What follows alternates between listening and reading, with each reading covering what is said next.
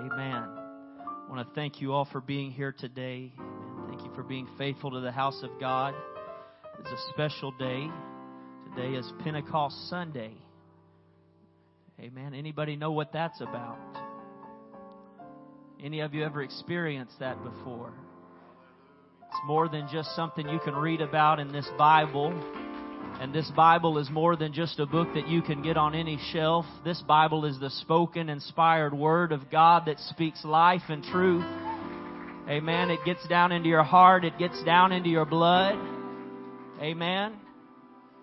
Amen. We're going to get into the Word of God this morning. If you would stand all over this house.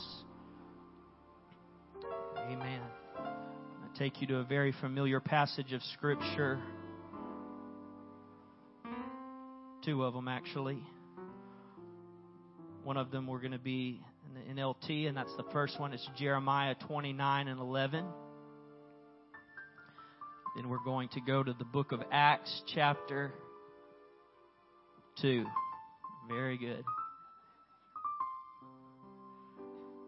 Jeremiah 29, verse 11 in the NLT says, For I know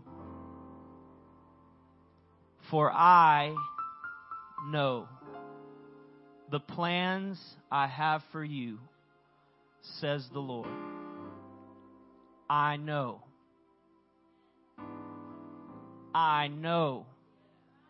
the plans I have for you.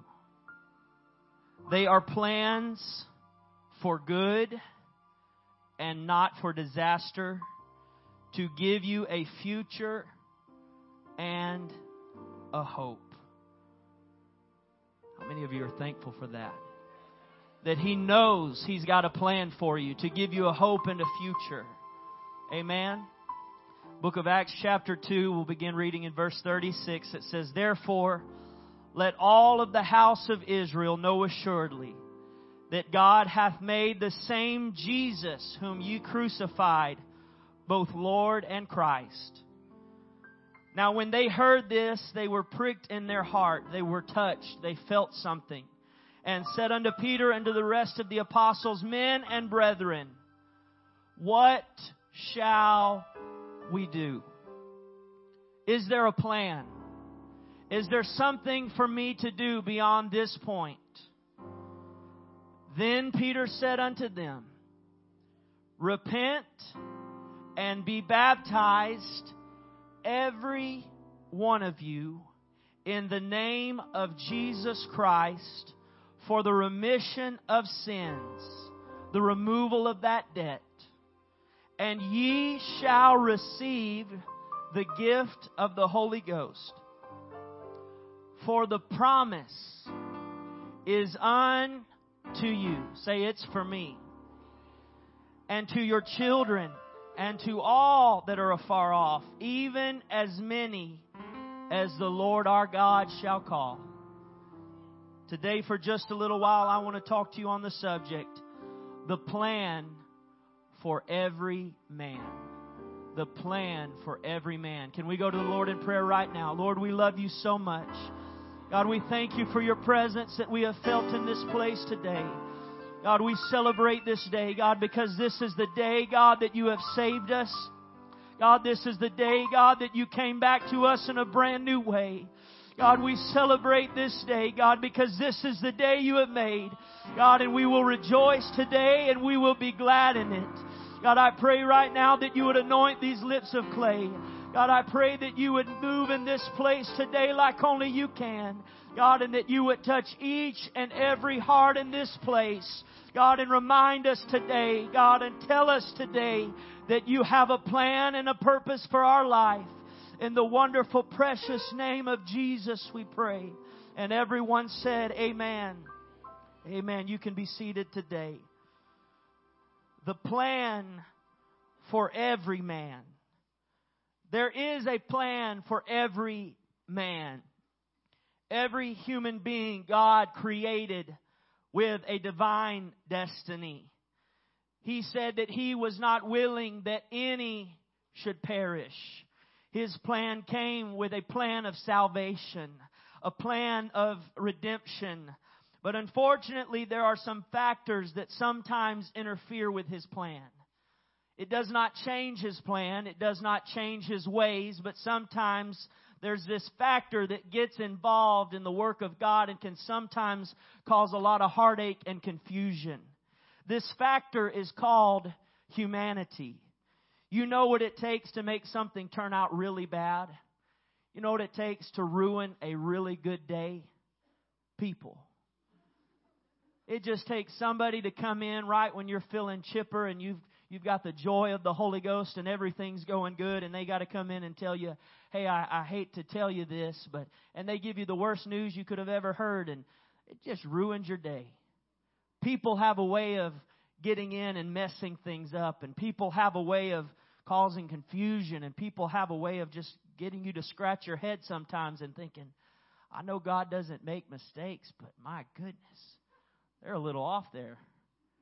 You drive on the interstate for about 5 minutes and you will see all kinds of crazy people out there, and you might be one of them. Humanity, it's an interesting thing. People sometimes get in the way of what God wants to do. Give people just a few days in your circle and something can go wrong and they'll have you angry and bitter by the end of it. People can take something so awesome and so grand, and we can ruin it in just a matter of moments. We have a phrase that we call raining on our parade. It seems like life is just wonderful and everything's peachy, and all of a sudden somebody comes and they rain on our parade. They ruin the whole thing. They turn the whole thing into something that was not even enjoyable by the end of it. I can't even enjoy a moment because people are stirring up trouble. And I feel like when there's one sign of good news, there's 5 more that are bad that follow. Well, you say, well, you know, I've been there. I know what you're talking about. I know what it's like when you feel great and somebody rains on your parade. I've come to tell you this morning, this is no new thing. From the book of beginnings in Genesis, God created this beautiful paradise. And everything was just perfect. Everything was wonderful. And everything that was there, in fact, God looked down on it and He said, this is good. This is good. In fact, even when He had made these people we call humans, these people, this man named Adam and later this woman named Eve, God looked at them and He said, now this is very good. It's funny to me that the thing that's very good is the thing that causes a lot of headache. The fish don't really bother anybody. The birds are just doing their thing. But it's the people who came in and that was very good and just ruined everything for everybody. All the women are mad at Eve. All the men are mad at Adam.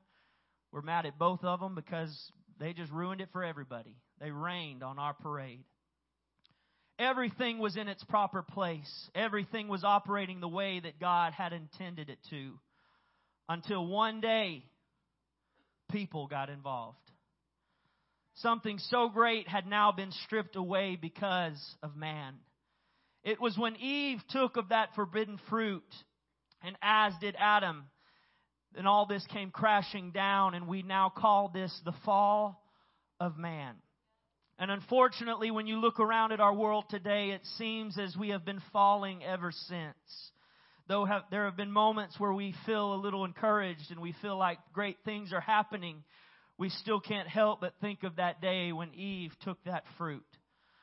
But we cannot be so naive to think that this was some surprise to God. To think that God did not already have a plan set in motion is very foolish on our part. Because if it had not been Adam and Eve, it would have been Cain and Abel. If it hadn't have been Cain and Abel, it would have been somebody else. He knew the day would come where He would have to redeem man. He knew that somehow the enemy would find a way to come in and stir up trouble. He knew that there was going to be that old serpent there, and he was going to get in somebody's ear and cause confusion and cause a whole lot of headaches. God knew this because the Bible says in Revelations that He was the Lamb slain from the foundation of the world. Before He ever created anything, He knew there's going to come a day where I'm going to have to pay a price. There's going to come a day where I'm going to have to give my life on a cross, and I'm going to have to live a sinless life so that I can die for all humanity. You see, God did not have a plan B when man messed up. It was always part of His plan. Redeeming man was what He always wanted to do. You see, for us, when plans change, we get a little bit discouraged. When our plans change, we get frustrated and things didn't go the way that we planned. We get like the mice who come and say, well, who moved my cheese? It's not where it was the last time I came to this spot. It used to be right here and somebody moved it over here and now I've got to go find it this way. And they get all frustrated because it's not where it was supposed to be. When something goes off schedule, people seem to freak out and they don't know how to handle life. But God is not surprised. He's not having to call audibles. He's not trying to go back to the original game plan and they say, well, back to the old drawing board. When that happened, God didn't say, oh man, I didn't see this coming. I better come up with another plan. He already set His plan in motion. He already said, I know what's going to happen and don't worry, I got you covered. Don't worry, I've got blood that's going to cover all of your mistakes, all of your shortcomings. You just stick to the plan and know that I've got everything working out for your good to give you a hope and a future. He knows because He is Alpha and Omega. He is beginning and ending. He is the first and the last. He is the author and finisher of our faith. He knows. He's got it all mapped out. You see, it's always meant for Him to die. It was always meant to unravel the way that it did so that He and He alone could be our Redeemer. He wanted to show His love to this earth, and how could He show His love to this earth if He was not willing to come down and place Himself on a cross and die? How could He show His love if His plan was to create a paradise and not care that it was now falling to pieces? When Adam and Eve sinned, God was in a unique place because He loved Adam and Eve. He loved Adam and Eve, but He hated sin. He hated sin. And while Satan looked on the scene and thought he had God in a corner and thought, well, I've really got him in a pickle now because you see, he loves Adam and Eve. But now that they have sinned, he hates sin. So now he's going to have to make a decision. Now I've got him in a corner where he's got to decide something.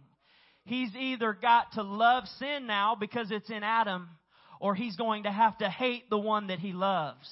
And God was sitting back and He said, oh, no, I've already got a plan for that. I know you think you've got me in a corner, but I've already got a plan for that.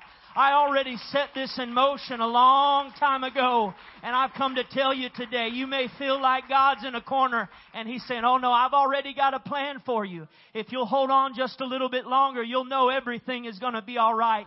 I know sin crept in. I know it got down into your heart, but don't worry, I have a plan for that. In the Old Testament, God's plan was to use animals as sacrifice, and they would take it to the temple.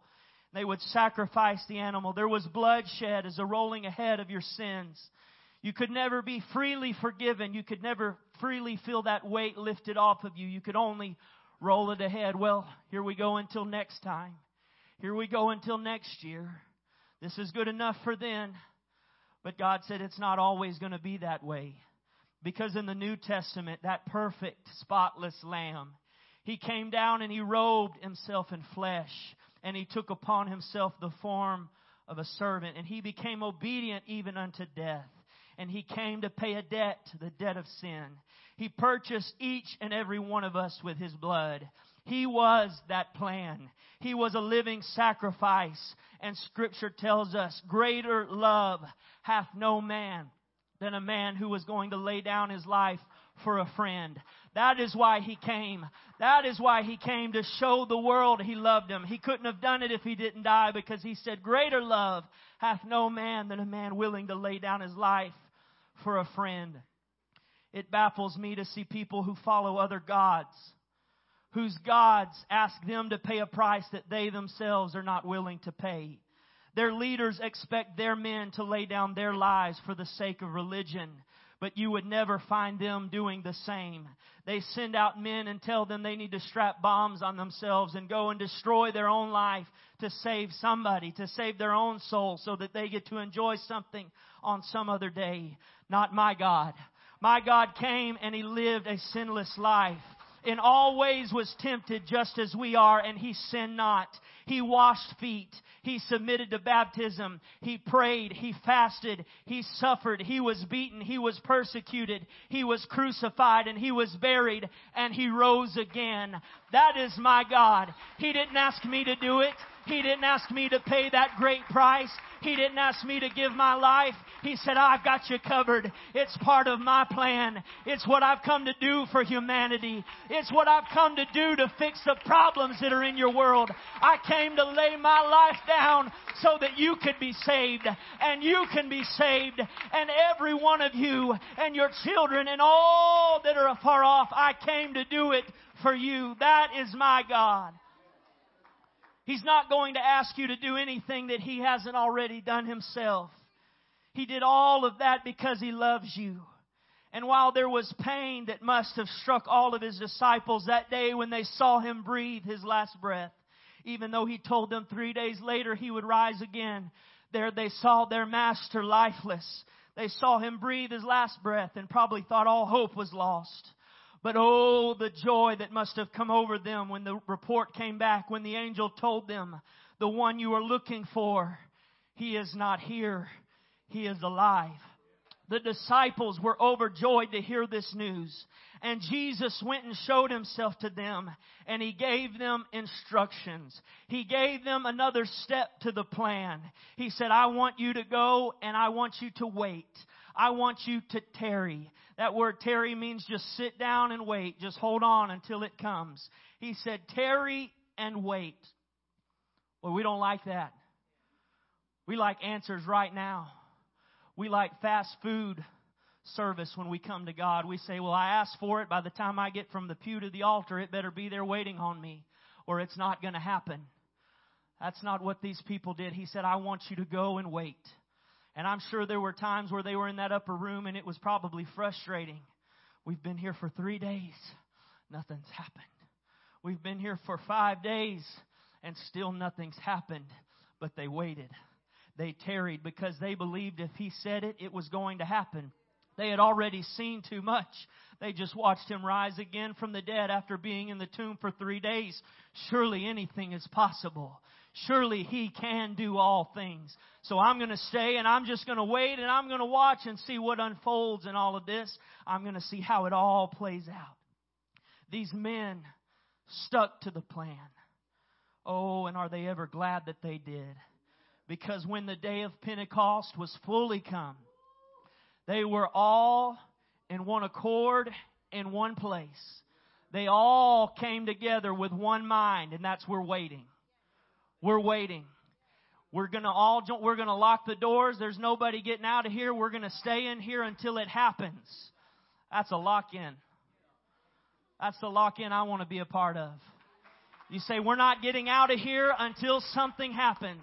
It might be tomorrow. It might be next week. Might be next month. I don't know when it's going to happen. But if He said to wait, then that's exactly what we're going to do.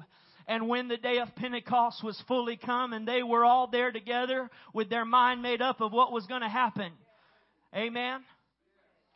A mighty rushing wind began to fill that place. And it filled all of the house where they were sitting. Every inch, every square foot, it was all in there. You could just feel it. It was moving down each and every pew. It was walking in beside individuals. That wind began to blow and breathe through their nostrils. Don't you know, they thought, Oh, this is worth waiting for. I know it didn't happen when I thought it would, but this is worth waiting for. Oh, I'm glad I know God's plan. I'm glad that I followed God's plan. Oh, what it must have felt like for those that maybe thought it wasn't going to happen. And they heard that wind begin to blow. And they felt that presence that they have felt so many times before. And they said, oh, here He is. But this time it's in a brand new way. This time He's not here in flesh and bone. But this time He is breathing through here. Just like He did in Genesis when that Spirit hovered. It is moving through this place right now. And there appeared unto them cloven tongues like as a fire. And it began to set upon each of them. And Scripture tells us, and they were all filled with the Holy Ghost. Not one was left sitting there wanting. Not one was sitting there saying, well, why isn't it happening for me? Not one was there saying, well, I wish it would come and touch my life. It happened to each and every one of them because they were following the plan. Because they had gotten a hold of what God had said. And they said, I'm not leaving until it happens in me. I'm not walking out of these doors until I'm speaking in tongues. And you know what? When churches come together with a made-up mind, that's the things that can happen. You say, well, I'm thankful we have one or two get the Holy Ghost. And God said, I am too. Heaven rejoices over one sinner saved, the 99 that need no repentance. But I've come to tell you it is still possible for 120 or 200 or however many you've got to be saved and the Spirit to move in a church service and fill all the house where they were sitting and pour itself out upon each and every individual, upon every adult, every man, every woman, every child, every sinner, every saint. The Spirit of God can come and it can fill your life. Amen. There are instructions and a method. You don't get to just live this life however you want and then hope that someday you get some grand prize at the end. There are plans that are given to builders. They call them blueprints. If the builder will stick to the plan, then what is on paper should translate into a physical representation of that plan. And so it is with God. He has given us a plan of salvation. And if we will stick to this book, and we will stick to what the words are written down in this book, and we will apply it to our lives, and not on man's opinions, not on what our neighbor's telling us, not on our feelings, our emotions, but we stick to the plan that is written in this book, then what is in this paper will also translate into a physical representation of that plan.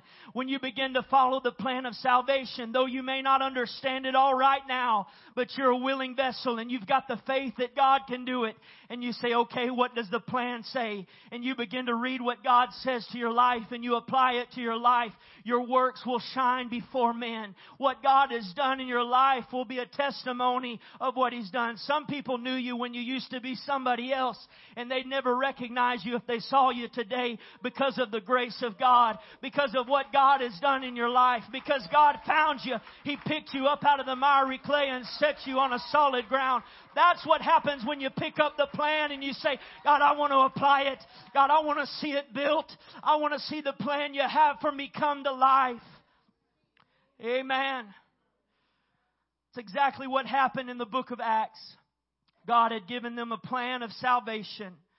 He mapped it out and He told them what needed to be done, how it needed to happen.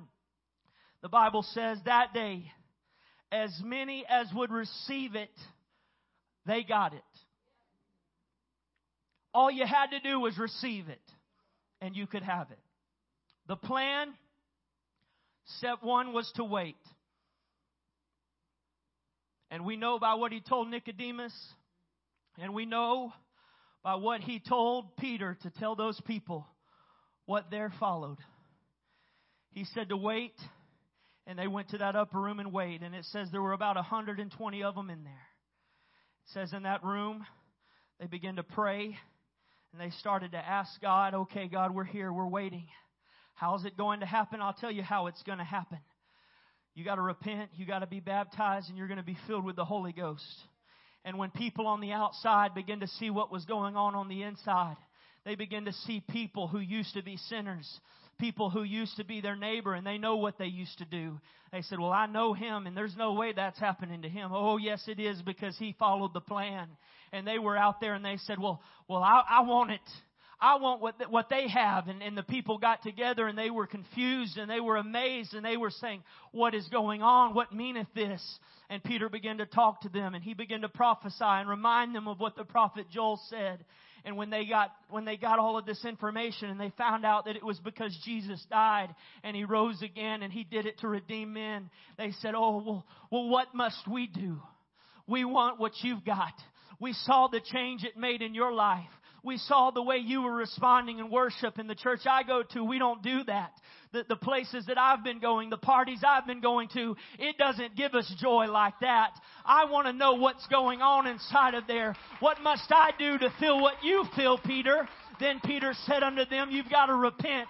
You've got to turn away from those things that you're doing in your life and walk away from that sin and walk toward the holy God. You've got to be baptized in Jesus' name for the washing away, for the removal of those sins, the removal of that debt you owe, and you shall receive the gift of the Holy Ghost.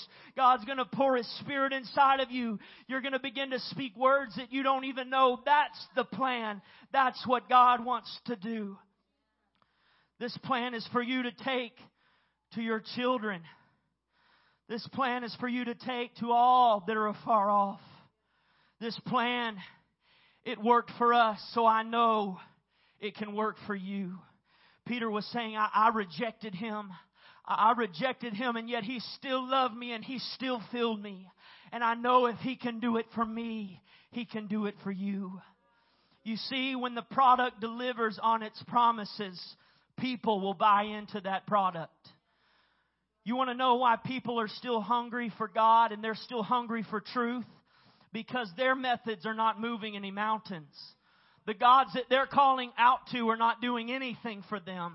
They're like Jonah and the people that were there on the ship with him, and they called out to their gods. But nothing changed in the storm. Nothing changed in their situation because their gods were going to fail them. Just like Elijah and the prophets of Baal. Elijah came unto the people and he said, how long will you halt between two opinions? If the Lord be God, then follow Him. But if Baal, then follow him. And so he told them what to do. He said, I want you to go and we're going to get 2 altars here and I want you to put your sacrifice there and I want you to call out to Baal. If he sends fire, then we'll all say that he's God. But if not, it's my turn. If not, I get an opportunity. And those men of Baal that were about 450 people began to do what it was said. They cut up the sacrifice. They laid it on the altar and Baal, would you come and consume our sacrifice? We want people to know that you're a God. We want people to know that you're real and that you're alive. And Baal, can you hear me? And Scripture tells us that from morning until noon they cried and nothing happened. There's a lot of people crying out to gods that do nothing for them. They're calling out to drugs and addictions that do nothing for them. Would you help me in my situation? Would you help ease the pain? Would you help make my life better? And nothing is happening. No results are coming from it. And they're sitting there all day long, frustrated. And finally, when they begin to see Elijah making fun of them, laughing because they were calling out to their God and nothing was happening, they got up on the altar and they began jumping. Baal, can you hear us, Baal? They began cutting their bodies and pouring out their own blood, hoping that Baal would do something and Baal would respond. And people are doing that today. They're trying to get a reaction out of worldly things. They're trying to get something to pay them attention, and nothing is happening. No fire's falling. They're not feeling a change. Nothing different is happening. The Bible says when evening came, Elijah said, all right, now it's my turn. And I'm not going to leave room for any excuse. I'm going to prove today who is God. I'm going to show everybody today who is God, not by my own ability, but it's through Him. He took that altar and he began to repair it and restore it. He began to make things right and align things in his life. That's what repentance does for you. It'll repair altars. It'll get some things back in order in your life that maybe had fallen away by the wayside. And he begins to repair it, and then he sets the wood there and he sets the sacrifice there. And he says, all right, I'm not leaving any excuses. Because right now you could say, well, the sun just hit that dry piece of grass right there just right, and it caught fire and it consumed the sacrifice. He said, we're not doing that. And besides, anybody knows water's got to be involved. So he goes and gets 4 water pots, and they pour it out 3 times. They soaked the sacrifice. They soaked the altar. They poured it around the altar. He said, all right, it's all soaking wet. Now let's see what happens.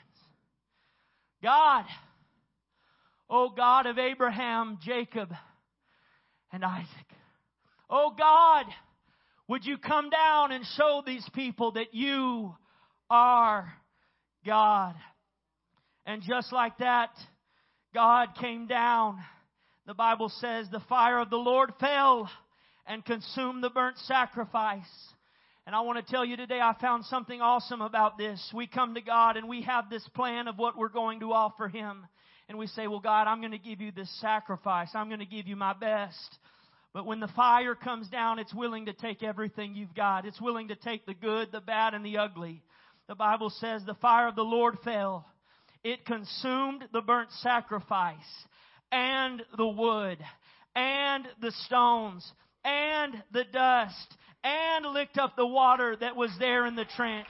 When you call out to God and you give Him what you've got, He said, I'm coming to take all of it. I'm coming to take the addiction. I'm coming to take the heartache. I'm coming to take the frustration. I'm coming to take your praise. I'm coming to take your worship. I'm taking it all. I'm going to show all of these people who is God today. I'm going to let them know something that is so great that's going to cause them to come up and say, what must I do to serve that God? What must I do to be saved? I want to know. I've got to have it. I've got to have it.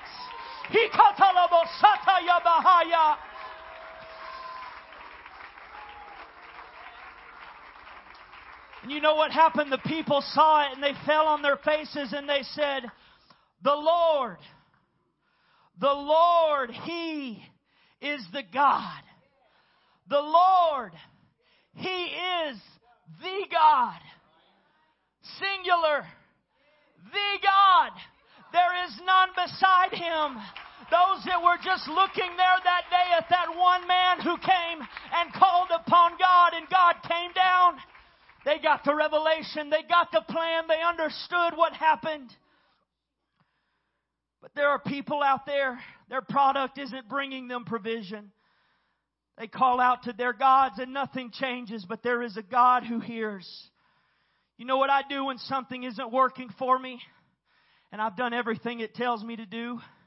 And I still wake up in the morning with a hangover. And I still wake up in the morning frustrated. And I still wake up in the morning without any friends. I throw it away. I get rid of it because it's not giving me results. But you want to know what I do when I get a hold of something that is real. And it gives me everything that it promised. And it's a friend that sticks closer than a brother. And it fights all of my battles for me. I tell others about it. I enjoy it. And I use it. That is what these disciples and believers did. They started telling everyone about the plan. And the Bible says in the same day there were added about 3,000 souls in one day. We would be happy if we got 3,000 souls in 5 years. They saw 3,000 saved in one day. Why? Because they had tapped into the power of that plan. They had followed the steps, and the plan did not disappoint. Everyone was wanting in on that. That's how it ought to be around here when people come in and they walk into this house. The Spirit of God ought to be so strong in this place. Every time they come in, there ought to be a group of people that are bound together in one mind and one accord. That when others start seeing what's happening in here, they say, I want to know what it takes to be a part of that. I want to know why they've got, every one of them are smiling. Every one of them are laughing in the Holy Ghost. Every one of them seem like life is just wonderful. Oh, sure, they've got trials and they've got tribulations and they've got headaches and heartaches. But God has done something through them and God has brought them a mighty long way. God brought them from who they used to be to where they are today. And He's still working on me. He's still got His hand on my life. He's still trying to do something in me, and I'm going to let Him because it's part of His plan. Everybody was wanting it. Others started asking questions. Others wanted to know what they had to do to get in on this Holy Ghost. You say, well, that was then, and it doesn't take all of that now. There's a preacher out right now, and he's posting his video all over the internet, and he's trying to share it with everybody. And I saw some preachers that had gotten a hold of it and sharing it. And this man is talking about how it's not needed to speak in tongues. And the Bible tells me that that was a sign so that you know what was taking place inside of you. And it was a sign for all of those around you to know that you were just filled with the Spirit. You say, well, that's kind of weird to me to start speaking in tongues. It is strange. It caused them to be amazed and in wonder, saying, what meaneth this? What's going on here? They were confused too. But if you just kept praying the same words in your English language, or if you speak Spanish or French or whatever else you may speak, you know how to say those words.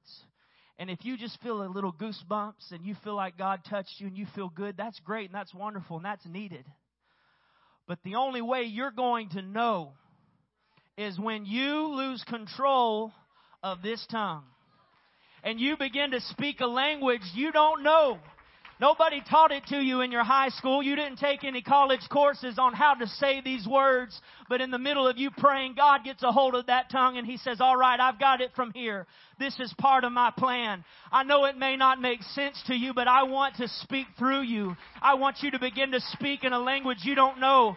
And you're standing there and you're praying, lifting your hands, and the Spirit of God begins to move through you, and you start saying words you don't know.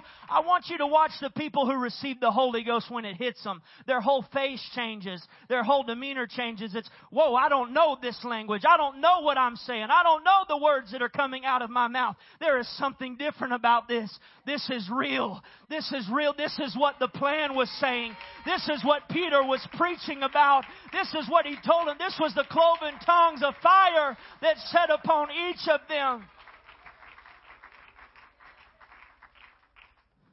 These people who say that was the plan then and not now haven't read the Word of God, because my Bible tells me Jesus Christ is the same yesterday, today, and forever. It tells me that with whom is no variables, neither shadow of turning. It tells me, and also the glory of Israel will not lie, nor change His mind. For He is not a man that He should lie or change His mind. He said, for I, the Lord, do not change. What happened to the truth, you ask? Why don't they preach it that way down the road? Why don't they teach it that? Why didn't my family tell me this? Why have we never heard of this? Once again, man got in the way. Men started preaching false doctrine. Men started telling their family and their home that it doesn't take all of that. And it'd be okay if we let go of this. And it'll be okay if we let go of that. And men let others get in their ears. And men got in the way. Men scratched out God's plans and they made some adjustments to fit the way they want to live their life. Men took Holy Scripture and twisted it to their advantage. That is why you don't have one religion today, but you have hundreds of religions. That's why brother can't get along with brother, because there's so many different beliefs and opinions. And if we don't agree, then I'm sorry, we can't be friends. We can't do this. But the good news today is God isn't asking you for a religion. He's asking you for a relationship with Him. He's not asking what nationality you are. He's not asking what race you are. He's not asking what gender you are. Our word says that He is no respecter of person. He said this is for the Jew first and then to the Greek. This is for everybody. He said it is to you and to your children and to all that are afar off. This is for everybody. You say, you don't understand, preacher. I'm a dirty, no good sinner. Well, good. That's His favorite. That's the one He can reach down, because those are the ones that are hurting. Those are the ones that are broken. They feel busted. And God said, it's all right. I can put you back together. I can take your wrongs and make it right. That makes you a prime candidate for His grace. When you say, I don't deserve it. I don't deserve God. I don't deserve His love. Well, grace is unmerited favor. Grace says, I know you don't deserve it, but I'm giving it to you anyways. Grace says, I know you've made some mistakes, but I forgive you anyways. It's part of my plan. Leave it to the men to come and mess something good up that God had going. But again, His plan was already spoken. His plan was already established. And though some along the way twisted that plan to fit their lives, in 1901 in a Bible school in Topeka, Kansas, Charles Parham encouraged some students to pray because he had gotten in this word and he turned to the book of Acts. You know, his pastor pulled some scriptures from different places. People who spoke into his life pulled scriptures from different places and told him it was different than it was. But he opened his Bible to the book of Acts and he began to see something that he had never saw before. God began to show His plan to Charles Parham. God began to reveal His plan once again to a man and say, hey, there's more to this. There's more to this life than you're currently living. And it was Charles Parham who encouraged his students there. He said, I want you to get in the Word and I want you to begin praying that God would show you something. Because I've looked in Acts 2 and there's some other stuff there. It was January of 1901. He was baptized with the Holy Ghost and spoke in tongues. And from there, he began to go through trials and tribulations. Nevertheless, he rose above the depressing circumstances, and his message of Pentecostal baptism gained more momentum and acceptance. Then, just a few years later, a revival broke out just a few miles away from here in Alvin, Texas.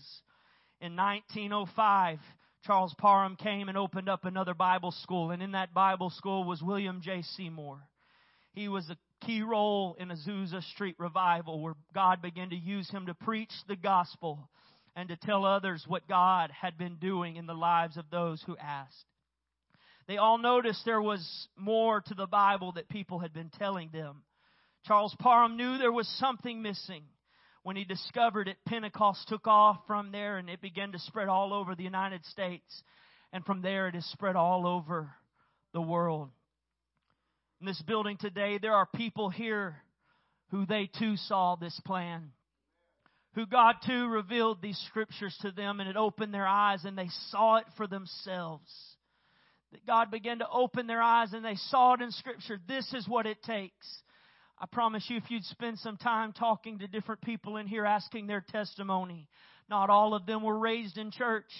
Not all of them grew up sitting on a pew from a child. There's some in here that they were lost in a dying world and God revealed it to them. And to hear their testimonies is an awesome, awesome thing. It's no wonder the Bible says we are overcomers by the blood of the Lamb and the word of our testimony. Because when you hear what God brought somebody else from, it says, oh, if He can do it for them, He can do it for me. If God did it for that one, then He can do it for me. And something begins to take place. There was people in here who maybe they didn't see it, but maybe their mama or their daddy saw it. Maybe their grandparents saw it and they found God. Maybe they found Him in an old schoolhouse. Maybe they found Him in a church building. Maybe they found Him in a prayer closet. But they found God and they noticed in this plan what it took. And they too received the gift of the Holy Ghost with the evidence of speaking in tongues. Did they have trials? Sure they did. And they still do. But they've got it. But they've got it. We used to sing a song that says, I've got it. I've got it. I've got it. I've got it. There's something about the power of the Holy Ghost. I can't explain it, but I've got it. You know that's how they felt that day in that upper room. They must have been singing that in their mind. I've got it. I've got it. I can't explain it, but I've got it. I can't explain it, but I've got it. I feel it. Is there anyone here this morning who remembers what that felt like when Jesus found you? When you were lost and you were dying and He reached down and picked you up? Do you remember where you were at when He found you and He said, I've got grace for you. I've come to take everything you've got to offer. Let's stand all over this house and give God praise this morning. Oh, I'll testify this morning. I'll testify of that plan. It worked for me. It worked for my mama. It worked for my daddy. It worked for my grandparents. If it's good for Paul and Silas, it's good enough for me. Oh, God, I want it today. God, we need a fresh baptism of the Holy Ghost in this house. Woo! Hallelujah, Jesus. You can remain standing. We remember what it's like when we felt like no one cared, when we felt like we were hopeless. I Like we didn't know what to do. And then someone introduced us to Jesus.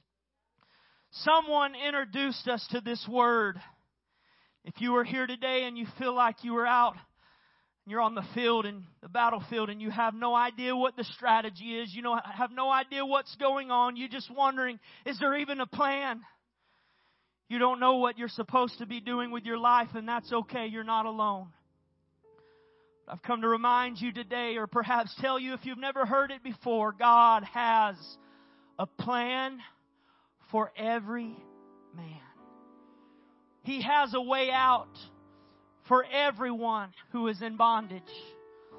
He has healing for everyone that is hurting. He purchased you with His blood. He made a way. Don't feel silly because you don't know it. John told us there was a ruler of the Jews. If anybody ought to have known it, it should have been Nicodemus. He was a ruler, but he didn't know. And he came and he said, Rabbi, we know you're a teacher that's come from God, for nobody can do what you're doing except God be with him. He didn't ask a question. He made a statement, but God knew there was a question in his heart that, what must I do to be saved? Because the Bible says Jesus answered, verily, verily, I say unto you, except ye be born again, you cannot see the kingdom of God. Nicodemus was a little bit confused, but still that question was in his heart. Stuff wasn't really making much sense, and he said, well, how can a man be born again when he is old? Can a grown man go back into his mother's womb and be born again?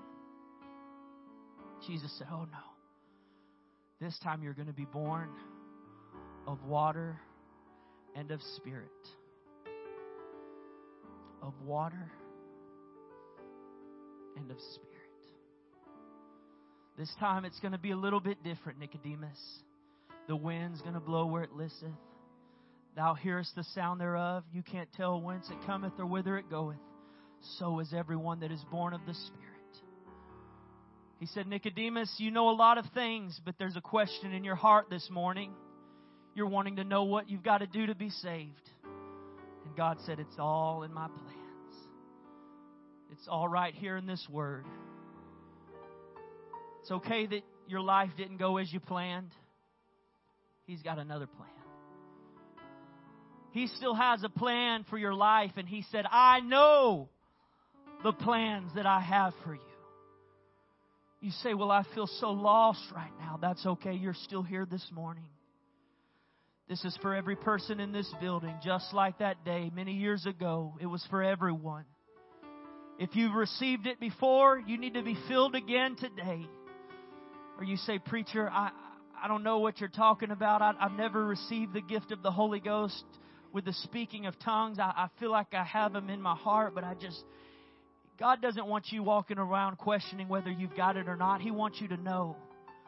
And you know when you start speaking a language you've never spoken before, hey, there's something going on inside of here. This message here today is for people who are walking around just wondering, is there a plan? Is there a method to all of this? Is there a reason for all of this?